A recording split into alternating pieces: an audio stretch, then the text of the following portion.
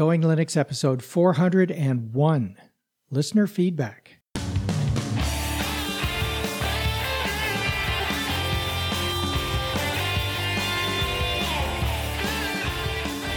Welcome to the Going Linux podcast. I'm your host, Larry Bushy.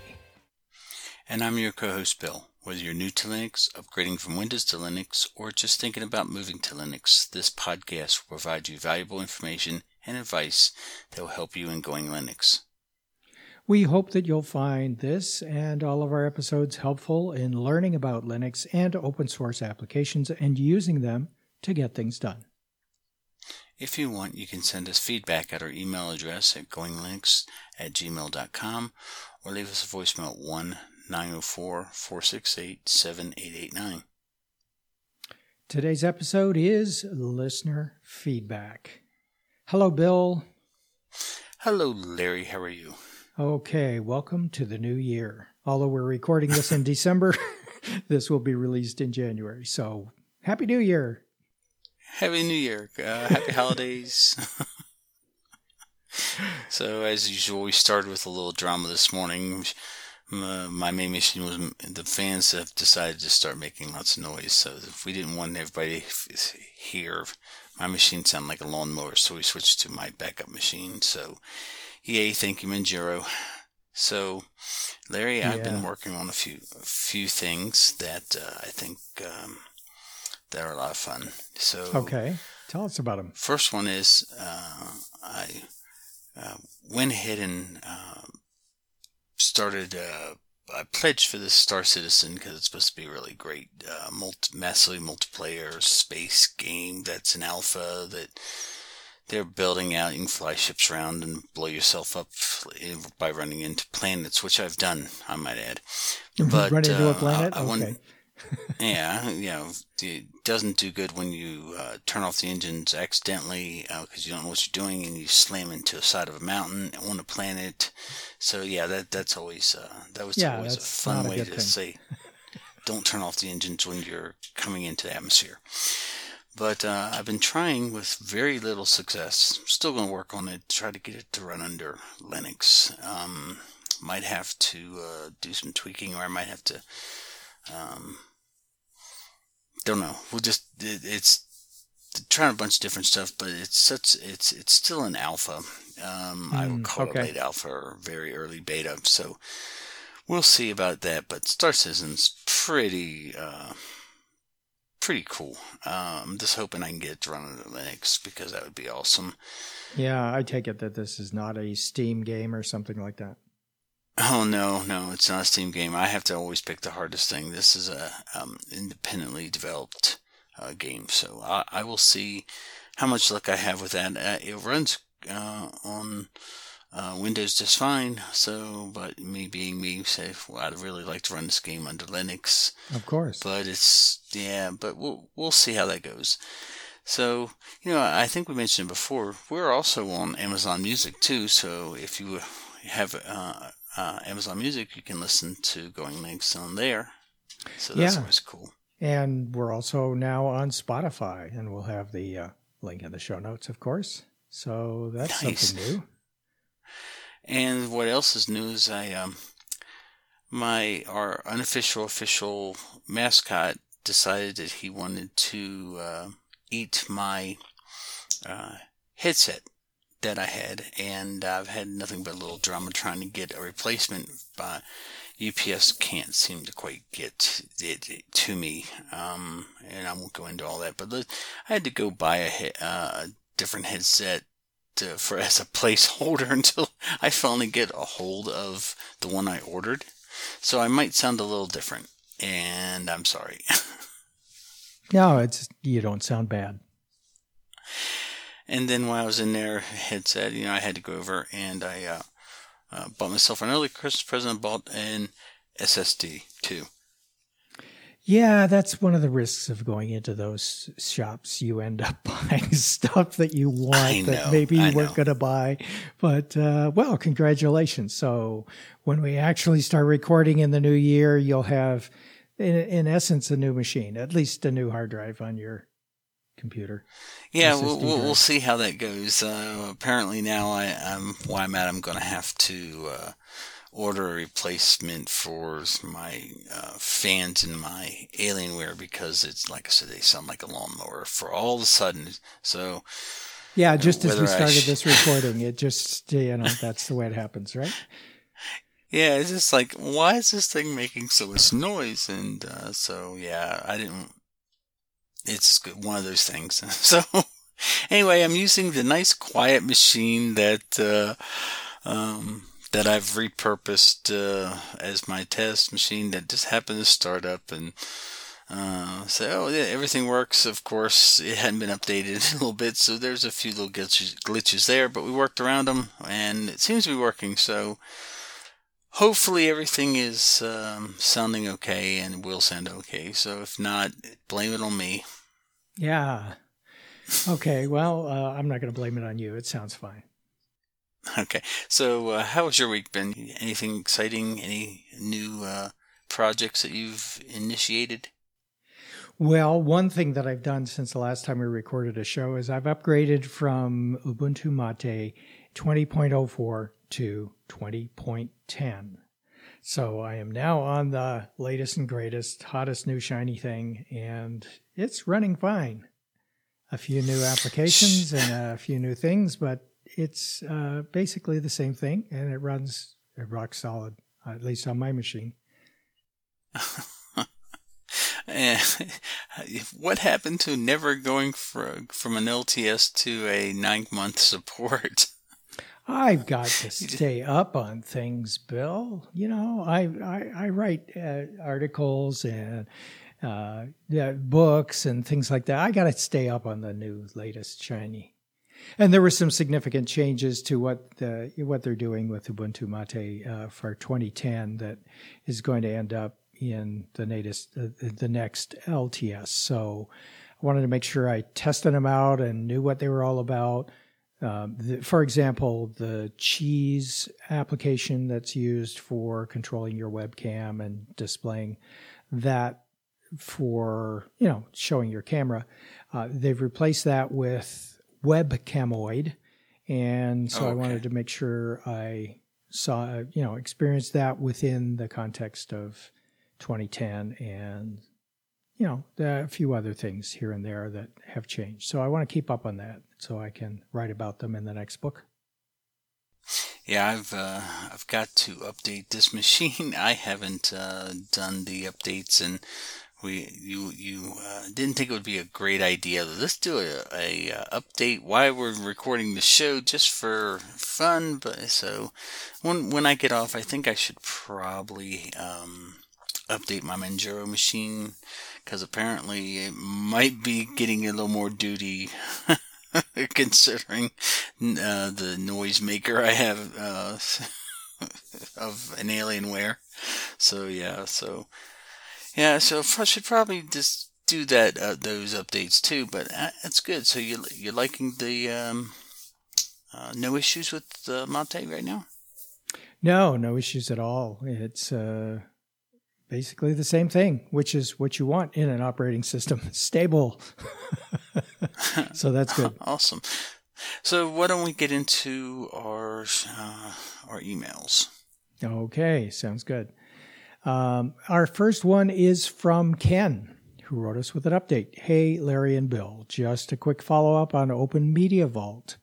I thought you may want to take a look at my build after the show inspired me. I had a Raspberry Pi and two 500 gigabyte SSDs. I purchased the case with the colored LED bling and two USB to SATA adapters. One bad thing is that Open Media Vault won't configure the USB drives in RAID due to, quote, unreliability.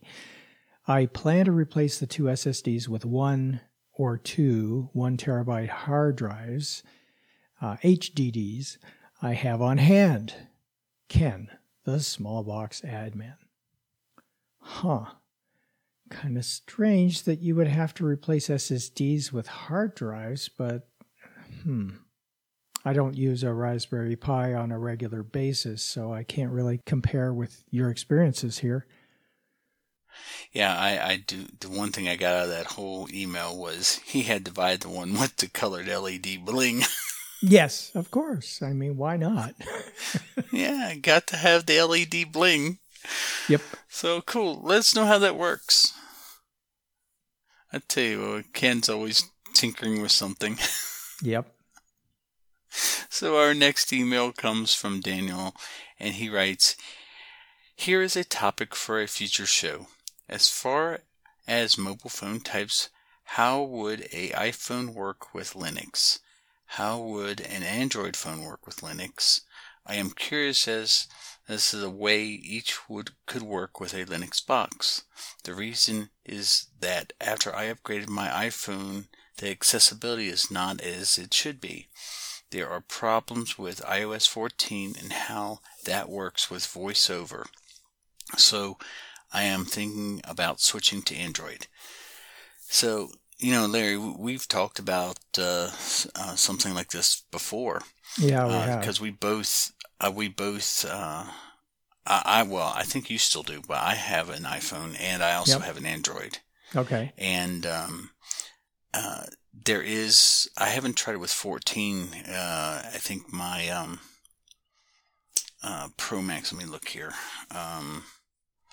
I think it went to 4.2, the latest version, and I haven't tried using that. Usually I can just, plug it into the Linux box, and then tell it to, allow access, and I can pull my folders off. It's not optimal, but it works okay for when I need to grab a photo off of it. The Android, I really haven't had a reason to plug it in because I try not to take any pictures or need any files on it. The phone I'm using is not the latest and greatest one. I'm using the 11 Pro Max, and it seems to work okay last time I plugged in, but I don't know if it still does with the latest update. Have you tried anything lately with yours? I haven't updated my phone, my iPhone, because it's provided by my employer. So I only update it when they tell me to, and they haven't told me to yet. So, it's been a long time since I used an Android phone. And since you have both, maybe we can use each one to do a comparison of how they work. One thing I can tell you with the iPhone, and it's probably a blessing, is that you do not have iTunes. You cannot use iTunes to do backup images of your phone on a Linux machine. Other than that, my recollection from using an Android phone and an iPhone is that they work pretty much the same way. There may be some additional features with an Android that allows you to do some things that you can't do with the fully locked down iPhone operating system, iOS. But you should be able to at least do the same sorts of things, like get your pictures off and your videos and plug them in and charge them from your USB port on your computer if you wanted to do that. Idea for a future show, Daniel, we'll definitely take that up. Yeah, the one thing I do want to note is because unless you change it in the settings, the iPhone does those live photos where you can tap and they move and you hear people talking and stuff.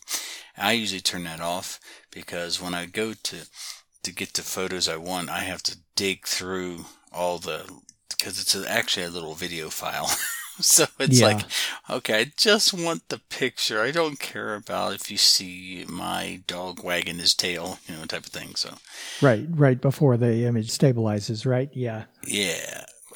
So I always like to turn that off. They call it, I think it's live. So, if you send a photo to another iPhone user, if they tap and hold the photo, it actually has like some moving images and so I always turn that off because I don't care if my dog's wagging his tail when I take a picture of him and stuff. So, just be aware if you are are able to connect. And when you go there to your folder, you have to look for the one that is not the movie file, and there's a whole bunch of them. So that can be a little daunting trying to dig through it, but Shotwell works pretty well with trying to get everything located. So yeah. Oh yeah, that's for sure. And the other thing that I switch off, in addition to that live view thing, is I switch from the super duper high resolution pictures to just plain JPEG. Mainly because we're Linux users, we don't do a lot of sharing of images and things like that with Mac users. And so when you send a file like that to somebody who doesn't use a Mac or an iPhone, they go, "What is this? I can't seem to open this up in my pictures. What did you just send me? It's not a photo." Yeah. I've had that. It's like, what is this? So yeah, that's one of the first things I shut off. I usually select the highest, like JPEG I can get out of it. But yeah, exactly. I'm not going to be sending you any raw files by any means. So right, exactly. Okay, well, let's move on to our next email that is from Highlander, who wrote about being creeped out. After reviewing these news articles, and he's got several links, I am creeped out by what I see there. I'm against the idea that any of my biometric data will be stored anywhere, anytime. I can tell you that I would feel coerced into using such software. I do have countermeasures in mind, but the measures I'm thinking about still wouldn't really address the collection and storage of biometric data.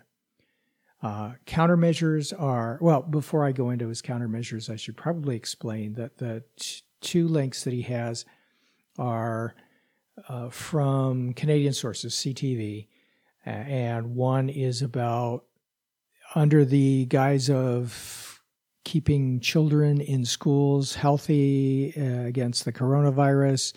The children's cameras were always on and sending biometric data and things like that. And the schools were saying, oh, yeah, well, it's to catch online cheaters, right?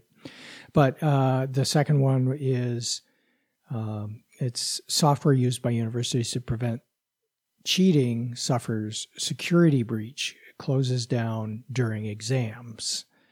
And so similar sort of thing.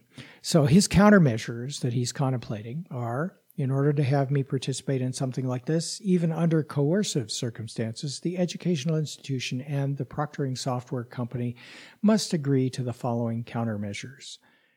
You must allow, 1, students to run Windows 10 or other compatible operating system in a virtual machine, so students can protect their personal data on their hard drives. 2, it should not matter whether the Windows 10 or other compatible operating system is activated, licensed, or not. Some students may not have the finances to afford that. They may have refurbished machines. 3, students can use their own external camera to record their own exam answers in the test if they wish.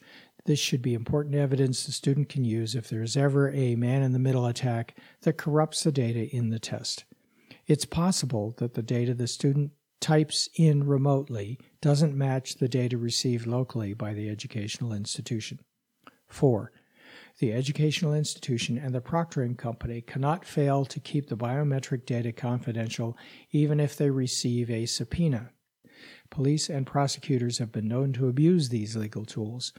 There will be no excuses permitted for these kinds of failures. 5, retroactively and going forward from here, the educational institution and the proctoring company cannot create any contractual terms that nullify these countermeasures. Failure to comply with the conditions listed above could put the educational institution and the proctoring company at risk of legal action or, worse yet, legal mandating from federal, provincial, and municipal governments. When I was in school, I don't remember a time when the professor was staring me in the face all the time during the exam. The camera stares you in the face all the time. Something feels wrong about that. Well, good luck with that. I don't know if you'll get them to agree with that, but I understand your sentiment, and if you can get them to do that, great. It sounds like reasonable countermeasures, although you might want to, to refer to them as insurance of privacy or something that doesn't say that you're adversarial about proposing these ideas to the educational institution. It may increase your chances of having them accepted. On the other hand, they may not. So he's got some good ideas in here, but some of them I don't think are going to fly. Like, for instance, just because you're running something in a virtual machine and they're still going to be able to capture the data. So I don't know how that would be of any benefit. Well, I as long as you don't have sharing, folder sharing on, I think you can protect the data on your host machine from being exposed in the session on the virtual machine. I think that's his main point there. The way the schools are right now, they're going to have to, I'm not saying they're doing the best they can, but, anytime you're out, especially in, like malls or around city courthouses, they're running biometric data. When they have cameras, just you go to any federal courthouse in the United States, they have cameras that are scanning faces and comparing it against a database. So you can never get away from it. And now with everybody working from home, they pretty much know that they have to have something in place. I'm not saying it's the best. I'm just saying,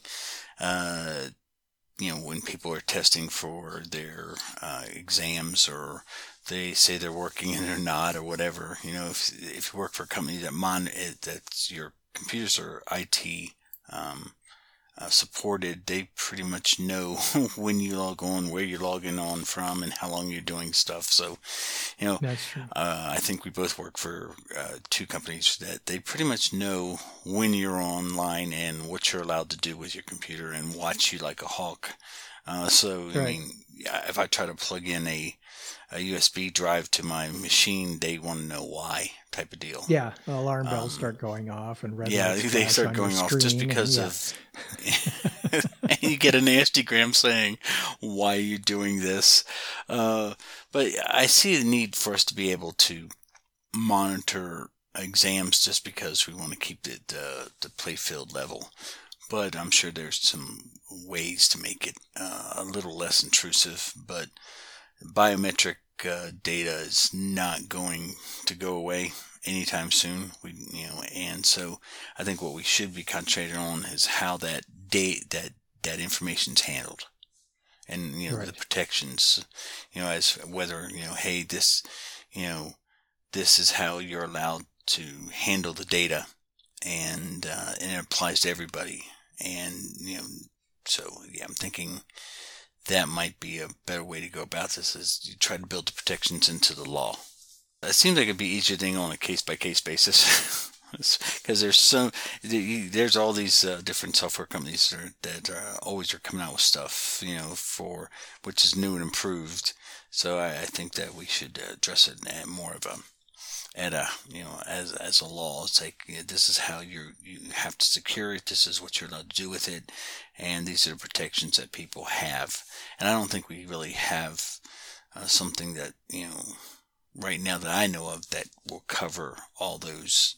So I think we just need to make sure that we have something in place on how this information is handled, because it's with everything going on in today's world, we definitely need to have something on the books saying, hey, this is what you're allowed to do. There's a lot of political commentary I could make on that, but I'm not going to. Oh, well, yeah, but, nothing's perfect, so we could only just, make changes through the laws that are enacted, and hopefully they offer some protections. Right now, it's like the Wild Wild West. Yep. So our next email comes from Jim, who wrote about Ubuntu file permissions.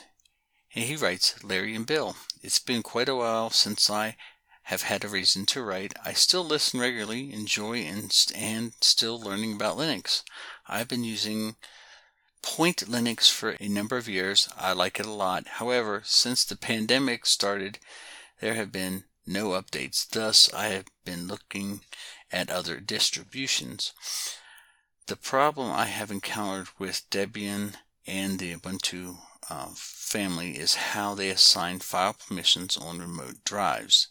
They give everyone read, write, and execute permissions to all the files. This, to me, is not a good thing from a security standpoint. What bothers me most is when I open a text file graphically, a menu comes up asking me how I want to open it. I find that quite annoying. When I click on a text, I only want to read it. If I want to run it, I always do that from the command line.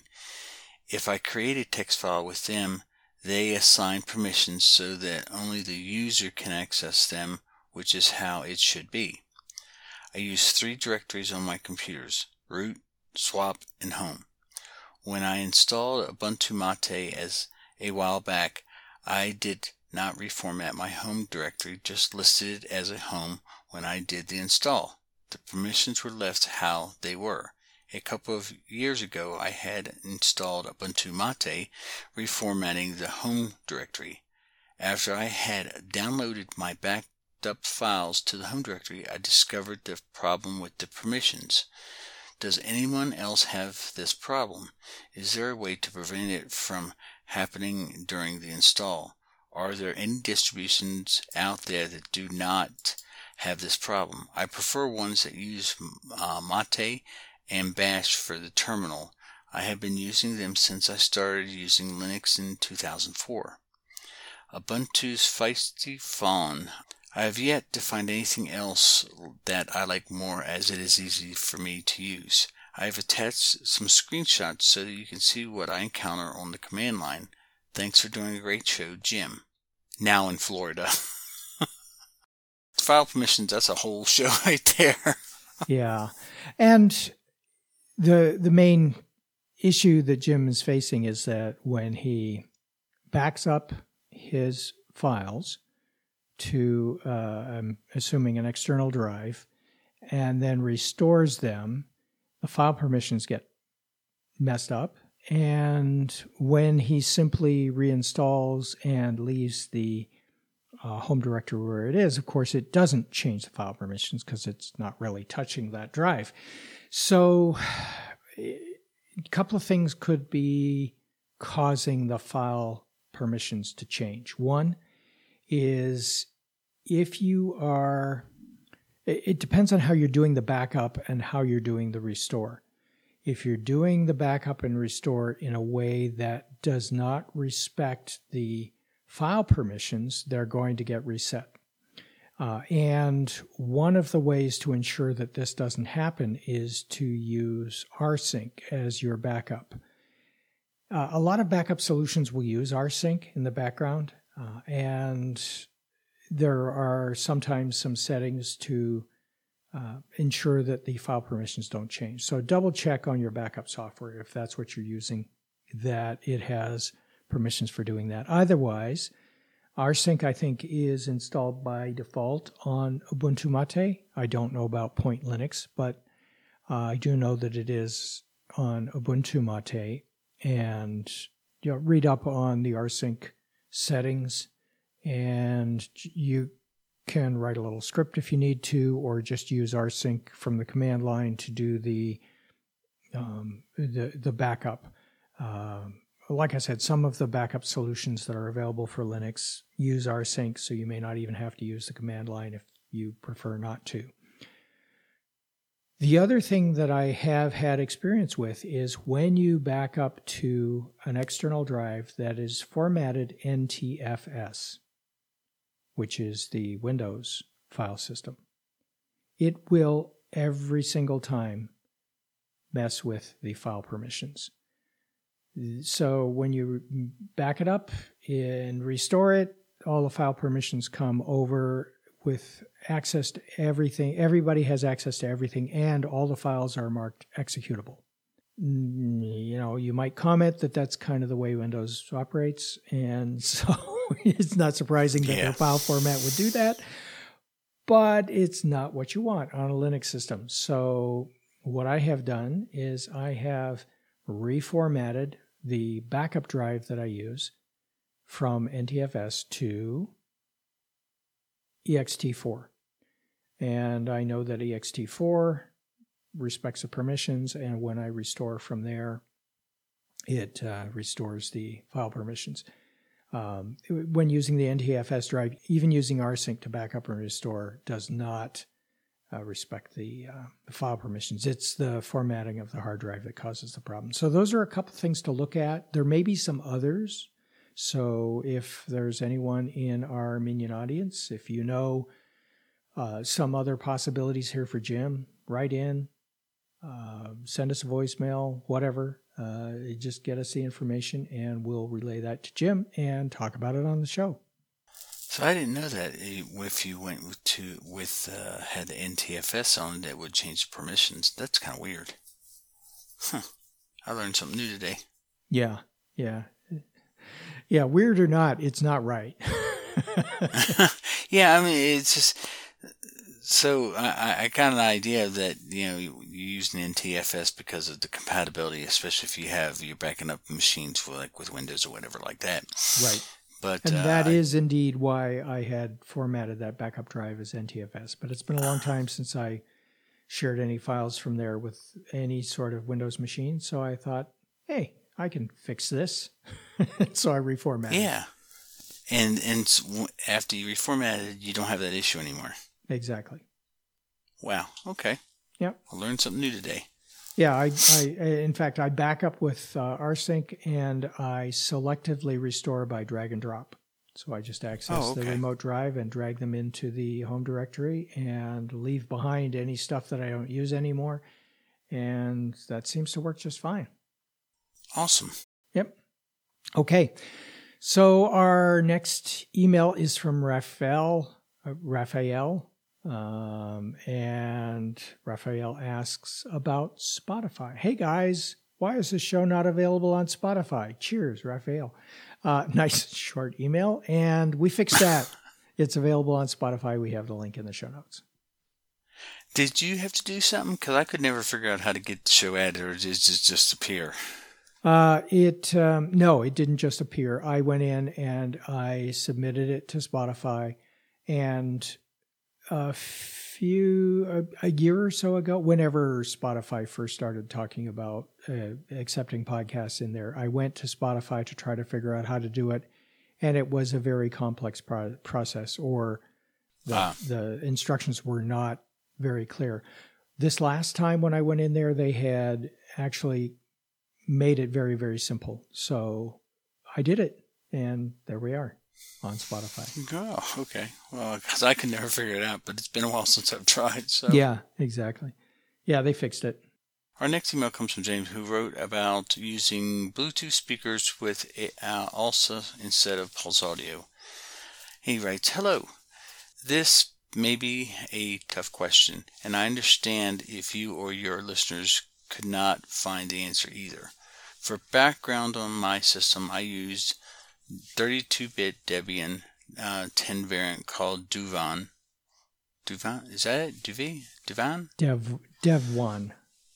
Dev1, okay.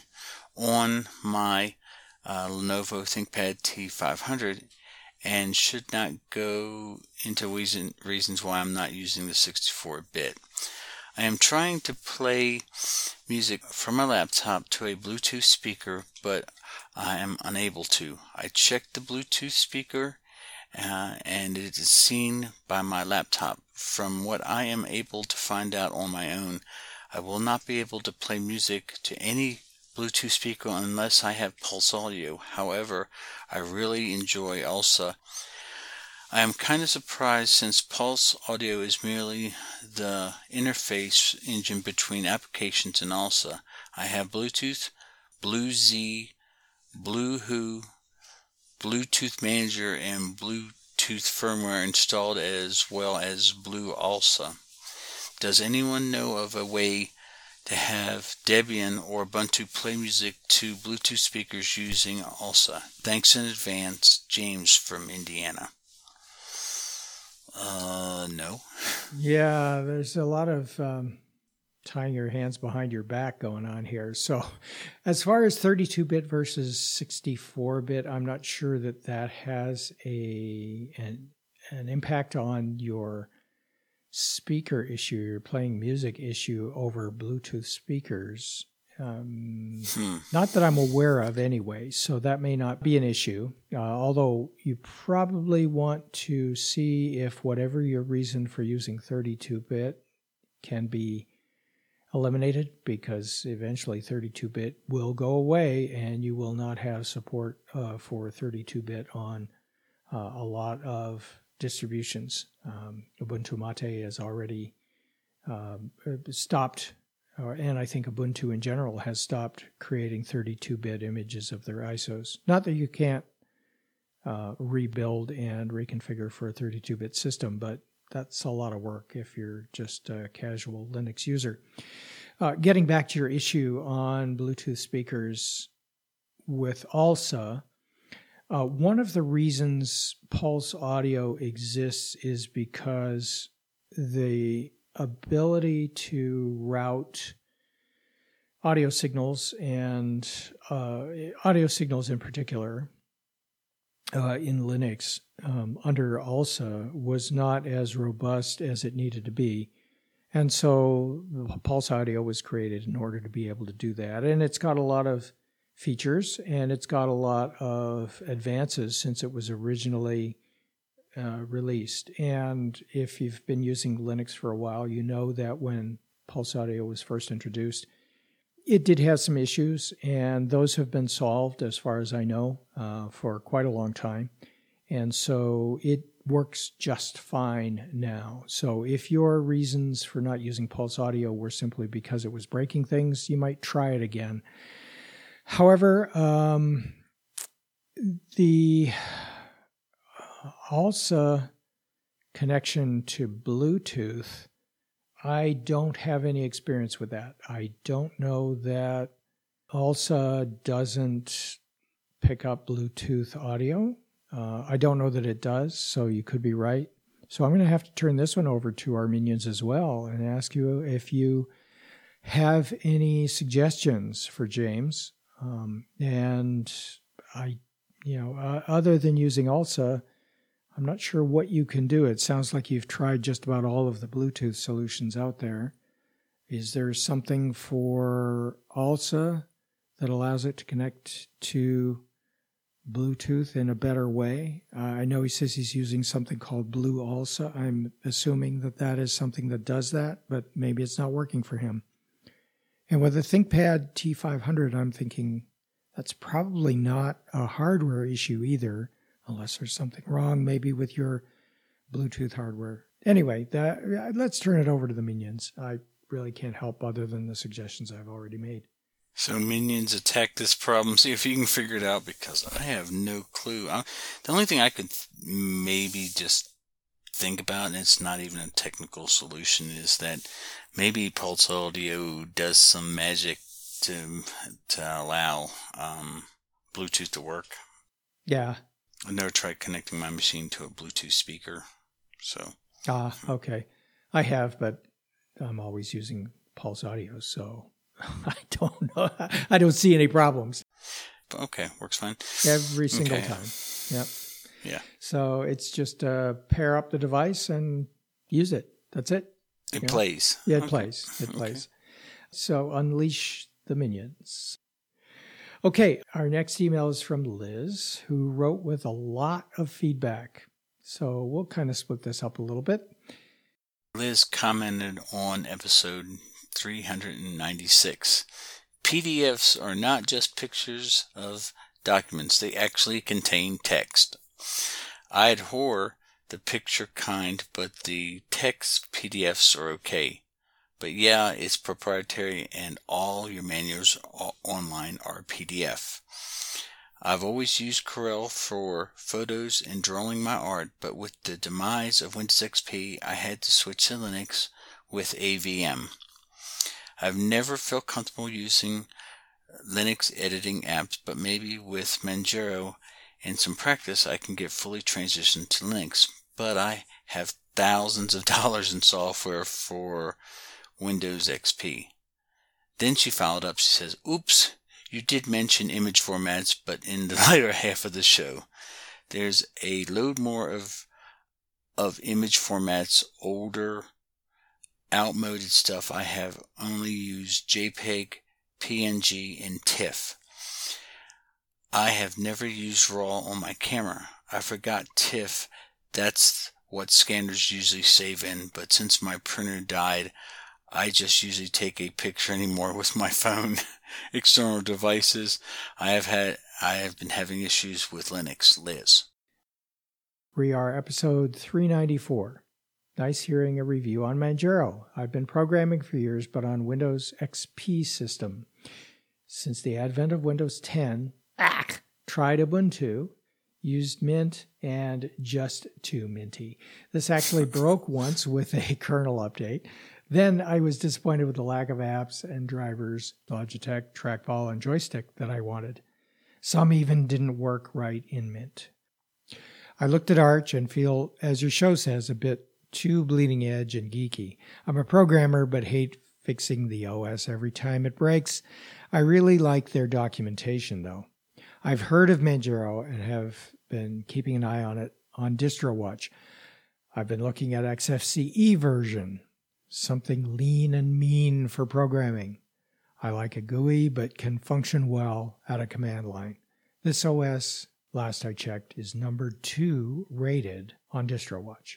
But I've noticed the trend to lock BIOS on Windows 10. The last I heard on Late Night Linux number 93 is that they are working on making it so you cannot install another OS on a computer. They are going to do away with BIOS.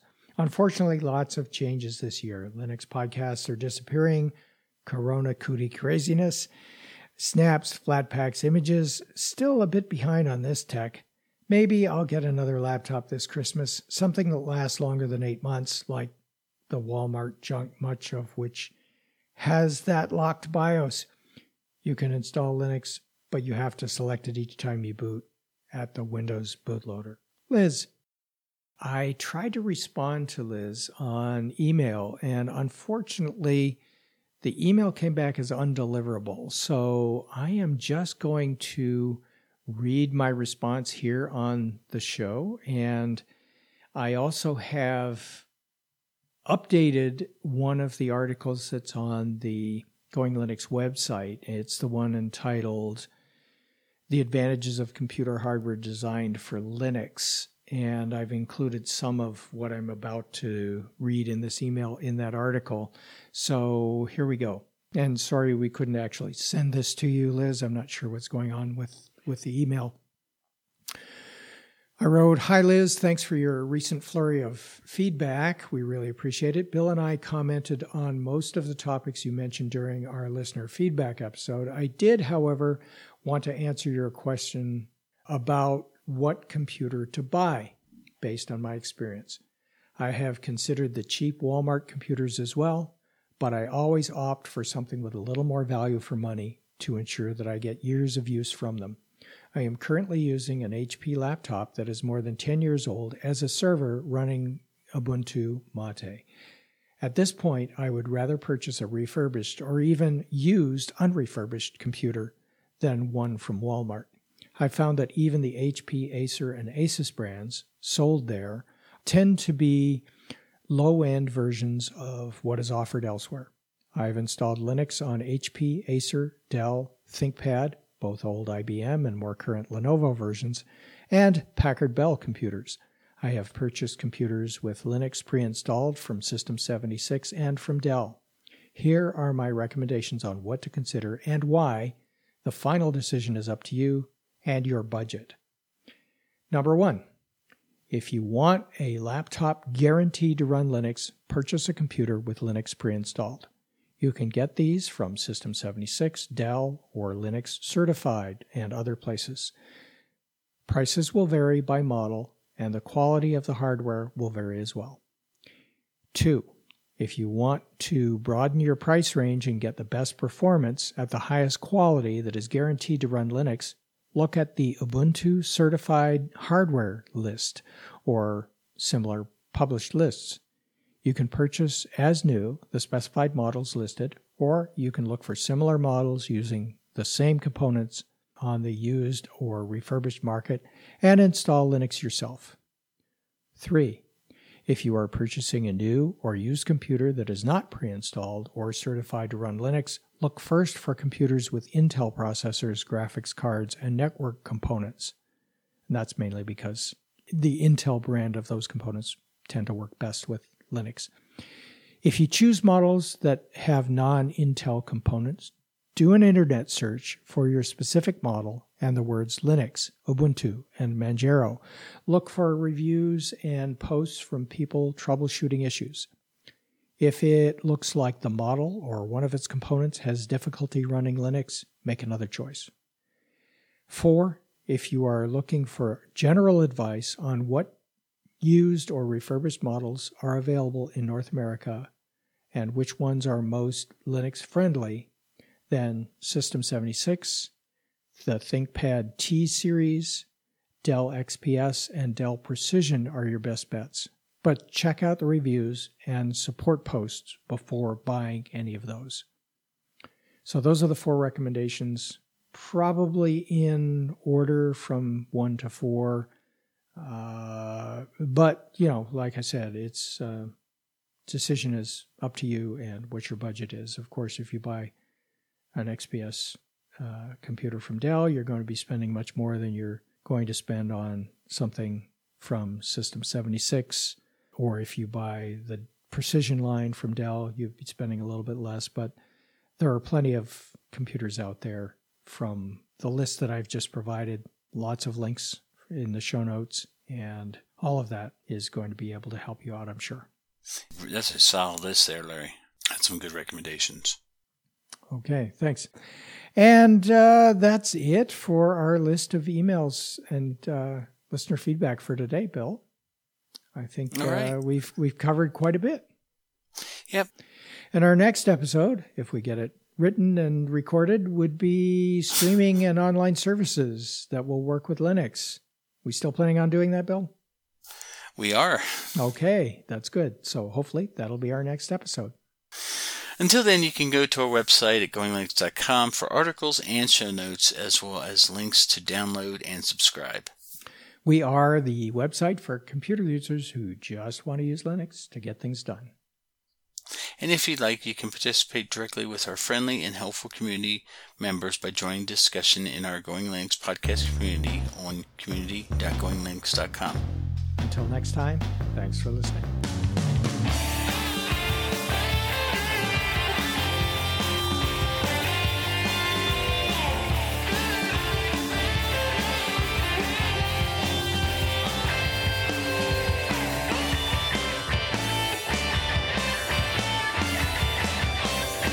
Theme music provided by Mark Blasco at podcastthemes.com.